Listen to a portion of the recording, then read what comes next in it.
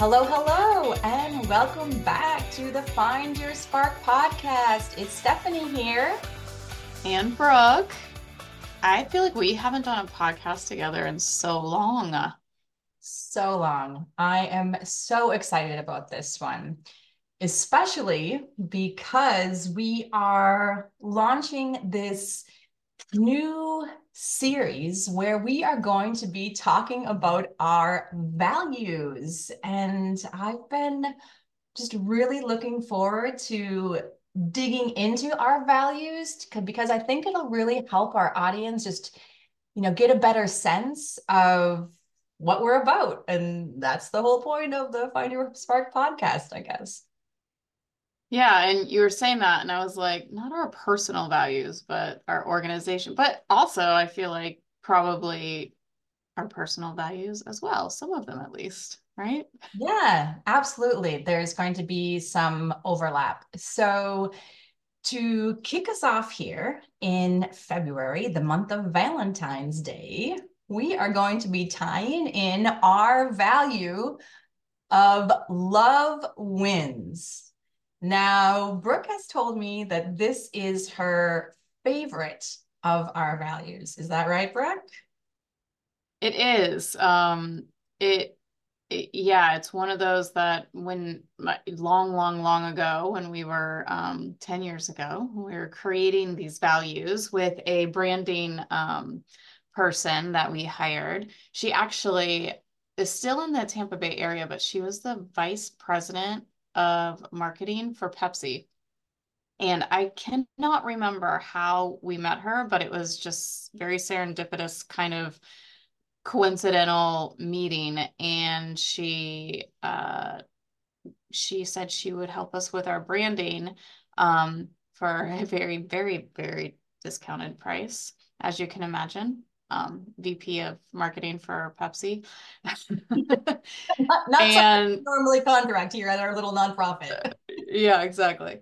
Um, but it was in 2014, and one of the things that she said we were going to do was talk about our values, and this love wins one was one that I knew had to be on the list no matter what, even before we sat down at the table. So yeah, definitely one of, I don't know if values is favorite, but one that's closest to my heart.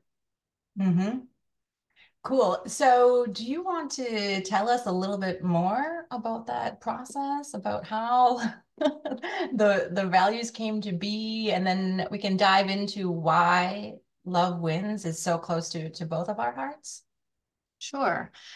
So one of the reasons, well, I mean, I think that every company, right, has values that it holds itself to, right? No matter um, if they are the type of values that we're going to talk about, or if they are, values of integrity in their products, or, efficiency. I know that one of our partners, one of their big values is efficiency. Um, so every company has values. So when we were doing a rebranding, that's where we started. So just around the table, we really took the time to look at what it is our company Spark is all about. And back then we were the Cypress Initiative, so we weren't even the Spark Initiative yet. But what are we all about? And really, at the end of the day, if you peel everything back, if you can stand on these certain values, you're headed in the right direction. Mm. And so the list, I think there are eight, maybe 10. Are they eight or I 10? think eight. Yeah. Yeah. Um, at the end of the day, it's one of those things that if there's ever a question what we're doing, right? A question on the direction we're going, a question in or a decision that has to be made. It's like a starting point, right? It's like the compass. Okay, what decision are we going to make? All right, well, we're going to start with these eight things, and then we're going to look outward from there. Yeah, I love that, the compass. And I think love winning is the perfect compass because for me, I know the phrase like love wins has been used for I don't know, like social issues or um, other things. But for me, it's really getting back to this whole like way of being, right? Like when you are coming from that place of love, which, you know, if that's too touchy feely for our audience, that's okay. You can think of it as if you're coming from a place of, you know, clarity, like inspiration, good ideas, your spark, in other words. Like if you're coming from that place, which we're going to call love, then as my son said last week, you will win life, right? Yeah. Like that's the for me, it's like an orientation, like a way of looking out at the world. When you look through like the lenses of love, well, everything is just so much easier, right? Like you know the answers to problems. Problems don't even really seem like problems anymore. You know, you have like conversations that are, you know, would have been difficult had you not been coming from a place of love, but they're just so much easier. So you end up winning winning the conversation or a win-win conversation or anything where, Even if you disagree, right? Like it's a oh, win-win conversation, even when you're disagreeing, right? right. Like you could, you know, so-called lose an argument, but if you're in a place of love, you're still winning because you see it doesn't really, you know, it doesn't really matter that much. You won't take it personally. Right. Yeah. Yeah. So does that seem right to you? Like it's kind of like a an orientation, or what's your take Yeah, I really like that take. It's not how I would have described it, but it's not in disagreement with how I would describe it. I think it's an absence of all the other stuff, right? It's our default when we're not in our head about the shoulds of the world, when we're not shoulding all over ourselves and everyone else. It's like we're not shooting all over ourselves. I love that. I've never heard yeah. that before. When we're not doing that, it's our Yeah. default. It's where we are, right? It is our spark. Our spark is a place of love. And I think it is it can be looked at like, especially because it's Valentine's Day, like we're not talking about the like the romantic love that people associate with Valentine's Day. We could be, but we're talking about just this place of um uh, I guess this place of I want to say acceptance, but it's not acceptance. It's it's just like I like the word clarity that you use. This place of clarity where you can see clearly your side and the other person's side and be okay, like agree to disagree in a place of acceptance, right? Hmm. Where you don't have to try to change someone else's mind. It reminds me of what our good friend and colleague Michael Neal says, which is you're either in your head or you're in love. Yeah, yeah, Like those are exactly. the two states. You're in your head or you're in love. And another reason love wins is because, as you said, it's the default one. It's the one that will happen when we're not doing stuff with our head, right? So being in your head requires effort, focus for you to, you know, give your attention to those thoughts. So you're efforting, right? When you stop efforting, that goes away. You fall in love, you fall out of your head. And so when we do nothing, love does win, right? Because it's like the more permanent thing that's there. Whereas whatever's going on in our head is by nature impermanent. Let the impermanent pass. And what's left is that which is permanent, which is love. Love wins again every time because it's the permanent thing. I even think like because it's Valentine's Day, like in relationships, right? I always use personal examples, but my husband and I had a thing this weekend, and I was in my head about what he was doing, how he was behaving, what he should be doing and shouldn't be doing. And I walked in my closet. I was so frustrated. And I just, like when you go down that tunnel, like the tunnel of thought, like, oh, and then you just see all the things like, yes, justification of why you should be doing certain things, what he should be doing, why you shouldn't be doing it. And at a certain point, something in my head goes, wow, like you're really going to dig into this, right? Like you're really going to make yourself, he's fine. He's in the other room, has no idea that anything's going on. And I'm like, you're really gonna pull yourself in this hole and walk out of this closet like a crazy person. And he's gonna not know what's coming. And the moment like I saw that, like you said, it was like that default came back. I was like, okay, the reality is he loves me and I love him. Hmm. And so then sometimes we could say the problem doesn't exist. Well, the problem still exists to me. Like there's still some things we could do to connect better, right? Like there are things that we can do on the daily that would lead us to more connection versus some habits we're in where we're just kind of, you know, sitting in front of a TV and not talking to each other, for example, right?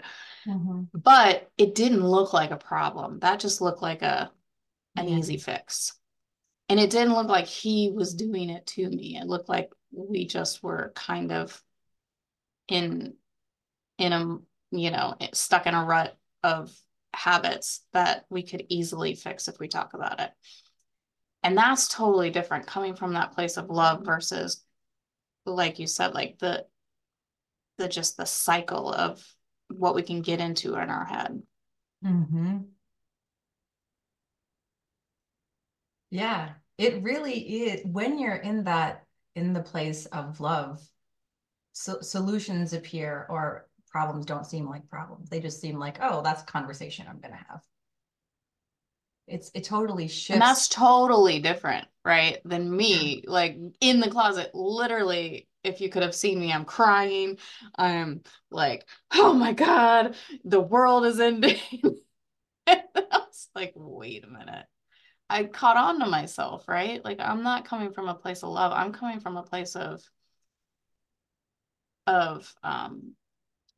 like opposition or offense. Like he somehow offended me or like or Yeah. insecurity or you can be coming from a million different places for love. And it's really that simple. Yes, that's it. And then anytime you don't feel at ease, oh, well, there's your indication that you're not coming from a place of love. So easy. Yeah. And you see this with like couples splitting up too, right? Like the ones that are coming from a place of love are very amicable and um, those who are not, things get really complicated. You see this Hmm. in the world when people come from a place of love, like um, I think Dr. Martin Luther King, right? He was a worldly example of someone who came from a place of love but made a lot of impactful change in the world. Oh my gosh. Yeah, his book, The Strength to Love, so powerful. I know I've said this before, but if anyone listening has not read it yet, do yourself a favor, go get it. It's amazing. And imagine, I mean, just the perspective of coming from that place of love that he was able to so beautifully articulate. I mean, he changed a whole society. He just like really tapped into the power of love and knowing that if you could be in that place, you can, I mean, look what he did, you know, civil rights movement. That happened because he found a way to come from a place of love when he really had no reason to. Right, Like right. if anybody had a reason to be angry about what him, his family, and African Americans had and still continue to go through, Like it's so counterintuitive for him to be able to come from a place of love, and yet he did.